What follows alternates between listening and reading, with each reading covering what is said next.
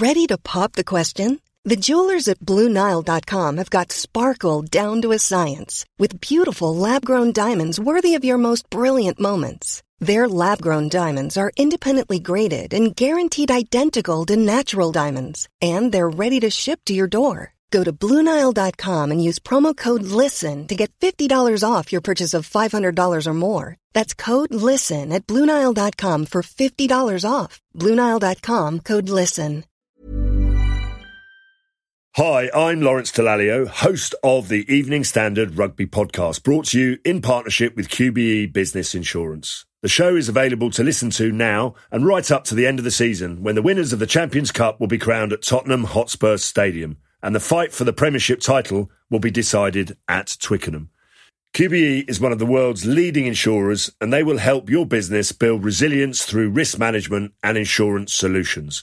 Subscribe and download now wherever you get your podcasts. Thanks for listening. ES Audio. From the Evening Standard in London, I'm Rochelle Travers, and this is The Leader. Hotter than the Sahara. London is breaking records for its temperatures at the moment, and it's not over yet. The Met Office has given the UK's first red extreme heat warning, and the UK Health Security Agency has issued a level 4 heat health alert, both running from Monday to Wednesday. Transport for London and train companies are advising customers not to travel unless necessary. Some schools are closed, and there are experts predicting that Tuesday could even see the capital reach 41 degrees Celsius. I think it's safe to say it's officially too hot, and our city isn't exactly made for this type of weather. But it might be about time we have to start looking at changing that. Ross Lydall is the Evening Standard City Hall editor and health editor. Ross, what are some of the risks with this extreme weather? Well, there are two main risks, and the groups that are most at risk are either sort of newborn babies and young children who are essentially unable to help themselves, and elderly people. The two risks are of heat stroke and of heat exhaustion. Now, heat stroke is the more serious of the two, and that's classed as a medical emergency. And if somebody is known to suffer from that, what you have to do is essentially dial 999 and request an ambulance, because they probably need to be taken to hospital for intensive cooling and rehydration. Basically, what happens there is that people become very hot, very dry, and they actually stop sweating, and their body temperature may rise above 40 degrees. Now, that's incredibly serious. Normally, body temperature would be around 37, 38 degrees, and to have your core temperature increase there is very dangerous. So be on the watch for that. Probably more likely, though, is heat exhaustion. And this is something that can be remedied essentially by going into a dark, cool room, lying down, drinking some water, and just sort of taking it easy. Basically, keep out of the sunshine, out of the direct heat, especially during the day. But the problem is that many people who will suffer here are people who have underlying illnesses, such as those who have been vulnerable to heart attack or had heart attack in the past, stroke, or various cardiovascular illnesses, which means that their heart and lungs aren't as powerful as others who are in good health. Dominic Raab said that people should enjoy the sunshine. Is there an argument that we're being too cautious here? I think government ministers are always concerned about essentially giving this idea of the nanny state, especially Tory ministers. They don't really want to teach sensible adults how to suck eggs and to be sort of seen as giving advice that sounds foolish. I think there is definitely an argument that as many people as possible need to be warned about the high temperatures. Hopefully everybody now realises, either from tuning into the news or simply from realising how hot it is outside, exactly how much risk there is. You know, the reality is, and this is what Kit Malthouse, another government minister, said this morning on the radio and on TV, is that this is not unlike many people would experience at this time of year if they're unlucky enough to go on a foreign holiday. So take precautions and remain hydrated. But there is a sense, though, that some will be unaware exactly how hot it is going to be. And the other factor, of course, is the impact this could have on the infrastructure, and actually getting stuck in a car or getting stuck in a train or a tube. That's when the real danger arises to people. So that's probably part of the reason for the warning. But by and large, if most people are sensible, they can stay out of it. It might be an uncomfortable couple of days, but they shouldn't end up in hospital if they're behaving sensibly. Can our infrastructure cope with these temperatures? Not very well. According to TfL's updates this morning, pretty much all of the underground, which is overground, I know it sounds a bit daft, but there's actually more underground track actually overground and thus exposed to the extreme weather, such as the District line, the either end of the Central line, the top of the Bakerloo line. All of these lines were running with speed restrictions even from 9 o'clock this morning, and that then had a knock-on impact on the trains going through the tunnels in central London. Now, if anybody has had any experience whatsoever of the Central line, they will know even in the middle of winter it can be quite unpleasantly hot because it can be crammed and many people sort of sat there in close proximity to one another. I cannot even bear to think how horrible it's going to be on the Central line today. With lines such as the District line, the Circle line, those trains are air conditioned and are bigger, but it's not going to be pleasant. But basically, the tube infrastructure is really struggling today. TfL has closed the Hammersmith and City line already for the whole day. Even the Elizabeth line, the brand new line, is struggling at either end, where it pops out of the tunnel at Paddington and again at Liverpool Street on those overground sections as well. There are issues as the tracks get hotter. And basically the danger is that the steel rails will actually warp in the heat. That means that the trains have got to go much more slowly to prevent the risk of actually falling off the rails. And by going more slowly, it means they can't stick to timetable and everything else then just knocks back and you end up with passenger journeys taking much longer than they would otherwise do. Do we need to look at our infrastructure in light of the rising temperatures in general? It's no longer a rare occurrence for this to happen. Well, I think there's probably two key lessons from this. One is about the wider climate emergency. Obviously, the UK can't do everything. Many emissions come from the US and from China and from developing nations such as India, but the UK can play its part. And perhaps this needs to essentially lead to the concern about climate change and extreme weather being taken more seriously. It's only a year ago we actually had extreme flooding in London, with both in sort of Kensington and Chelsea and actually in Waltham Forest, where not far from where I am just now, quite a number of houses were flooded out and the residents still are not back in their homes there. So extreme weather seems to be here to stay and also becoming more prevalent. The other issue, of course, apart from climate change, is actually in planning restrictions and in making sure that when we build new houses, that they are able to withstand the heat. The issue here is that houses have to be very well insulated, normally to save energy costs in the winter. But what this does, of course, is that once summertime heat gets in, it's very hard to get that heat back out of the building, particularly with so many new flats now having lots and lots of glass. You end up with this sort of greenhouse effect. So I think that has to be a consideration too. How well can houses be cooled in the summer as well as how well can they retain heat in the winter? What's some of the advice being given to people to stay safe and cool? So probably some of the key advice today came from the London Ambulance Service, which said, please only call 999 in what it called a genuine emergency.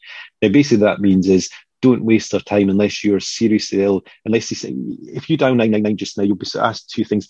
Are you breathing? Are you conscious? And it's almost the scale now that if you are both breathing and conscious, then try looking on the NHS 111 website instead for medical advice, or phone the 111 hotline. Don't try and call an ambulance. They're expecting 8,000 calls to the 999 number today. Even on a busy day, they would get 5,500 and be struggling to cope with that. So the last thing the ambulance service needs just now is any sort of calls that are really not life-threatening to help them cope with what's going to be an incredibly challenging couple of days. Because obviously, while many of us are at home staying in the shade, we've got paramedics out on the road trying to do their best to keep everybody healthy. In terms of general advice, it's like stay out of the sun, especially in the afternoon. Keep drinking. Pull your curtains down. Don't let the sun into your house. There was advice last night saying actually open your windows and doors early in the morning, let the cool air come in, then close all your doors and windows and try and keep the cool air in, and that can help to keep the house cooler for longer rather than opening all your windows. Essentially, it is stay safe without trying to sound like Dominic Raab here. It's like follow, good common sense advice. Do what you think. Don't go running around the park. Don't go for a 2-hour bike ride. Don't go for a drive in the car. Don't get on the tube. Essentially, just chill out. I know it's like both the phrase, both in terms of your mental state and the reality. Chill out, take it easy. It's only going to be 48 hours. By Wednesday, we have rain forecast, and the temperatures are due to drop by about 10 degrees to around sort of mid-high 20s. That'll be much more bearable. So essentially, chill out, take it easy, just let this pass. It's only 48 hours, and by Wednesday or Thursday, we'll be complaining about the rain. Let's go to the ads. Stay there to hear more from Thames Water about the growing concerns over potential water shortages. Whilst you're here, why not give The Leader a rate and follow?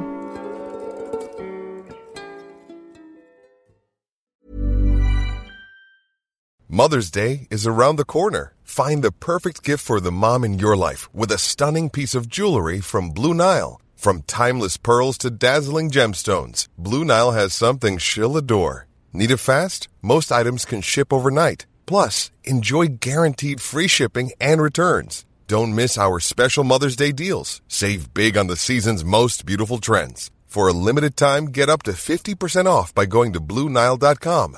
That's BlueNile.com. Hi, I'm Lawrence Dallaglio, host of the Evening Standard Rugby Podcast, brought to you in partnership with QBE Business Insurance. The show is available to listen to now and right up to the end of the season, when the winners of the Champions Cup will be crowned at Tottenham Hotspur Stadium, and the fight for the Premiership title will be decided at Twickenham. QBE is one of the world's leading insurers, and they will help your business build resilience through risk management and insurance solutions. Subscribe and download now wherever you get your podcasts. Thanks for listening. Welcome back. With the extreme heat comes more water consumption, and given the dry winter we had, could restrictions soon be on the horizon? Here to tell us more is Andrew Tucker, the Demand Reduction Strategy Manager at Thames Water. At the moment, we're going through a fairly unprecedented heat wave that's impacting a lot of different parts of our daily routine and our lifestyles, whether it's train travel or just, dealing with the higher temperatures at home and trying to sleep well. Of the last 11 months, 9 of them have been below average rainfall, which means that we didn't get the winter recharge into our rivers and our groundwater that we would really like to have. And at the moment, we've got highest, record levels of water demand from homes and businesses across our area. So roughly 10 million people or 4 million homes are using a lot more than they would normally use. And that's just because of the hot weather. We want to stay hydrated. We're drinking more. We're probably maybe showering a little bit more inside the house. But the big impact is actually the additional water demand that's happening in gardens, so basically outside the house. Things such as hoses, sprinklers, paddling pools, other sort of water-using activities we might have. And that actually adds a significant additional chunk of water that the customer base out there is wanting. Now our water is local. So it comes from our local rivers. It comes from streams and groundwater aquifers. So the more water that people demand right now all at the same time, it means that, firstly, A, we're going through our finite reserves faster than we would like to. And secondly, it also means that when we're using the same time, sometimes the actual demand for water can outstrip our ability to abstract, treat, and pump that water. And that's an issue too, because you might have customers with experiencing lower pressure or no water at all, which we don't want to do. The heat is obviously extreme at the moment, so people will inevitably be wanting to use more water in an attempt to keep cool. What's the advice you're giving to the public? Yeah, there's lots of really simple advice that people can take on board. Quite simply, we want people to stay hydrated. You've got to stay hydrated in this weather and look after your health, and especially anyone with vulnerability to heat. So that comes as a priority. But it's all the non-essential water use, such as paddling pools, watering lawns, that it's not really needed at the moment. And we're just asking people to go easy on that non-essential water use. Let the grass go brown. It will bounce back. As soon as it rains, the grass will go green again and it'll be fine. But we are asking people to sort of pull back on the simple things that all make a massive difference when you multiply it across the entire southeast region. So shorter showers, turn taps off when you're not using it, fix your leaky loo if you have one of those, because each one of those can be more than doubling your total household's daily consumption. And when you're outside in the back garden or the front, just go easy on the water consumption there, and don't water things you don't have to. Should we be concerned about restrictions coming in? We're hoping to get through the summer without sort of facing the need for restrictions. I know people are concerned around restrictions or hosepipe bans. We're monitoring this very closely every day, looking at how much water we've got available to us versus the volume of water that homes and businesses are demanding. So at the moment, we're okay, but we don't have any rainfall on the long-term weather forecast. So if the dry weather continues and the high rate of water consumption and demand from homes and businesses also continues, then we need to reassess things. But we're monitoring this daily, and if everyone can play their part, we do reduce the risk of having restrictions further into the summer.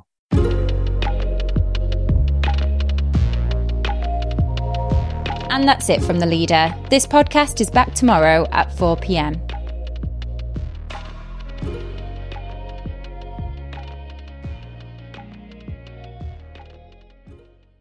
Hi, I'm Lawrence Dallaglio, host of the Evening Standard Rugby Podcast, brought to you in partnership with QBE Business Insurance. The show is available to listen to now and right up to the end of the season, when the winners of the Champions Cup will be crowned at Tottenham Hotspur Stadium, and the fight for the Premiership title will be decided at Twickenham.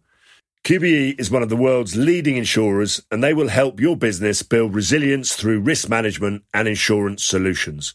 Subscribe and download now wherever you get your podcasts. Thanks for listening. Planning for your next trip? Elevate your travel style with Quince. Quince has all the jet-setting essentials you'll want for your next getaway, like European linen, premium luggage options, buttery soft Italian leather bags, and so much more. And is all priced at 50 to 80% less than similar brands. Plus, Quince only works with factories that use safe and ethical manufacturing practices. Pack your bags with high-quality essentials you'll be wearing for vacations to come with Quince. Go to quince.com/pack for free shipping and 365-day returns.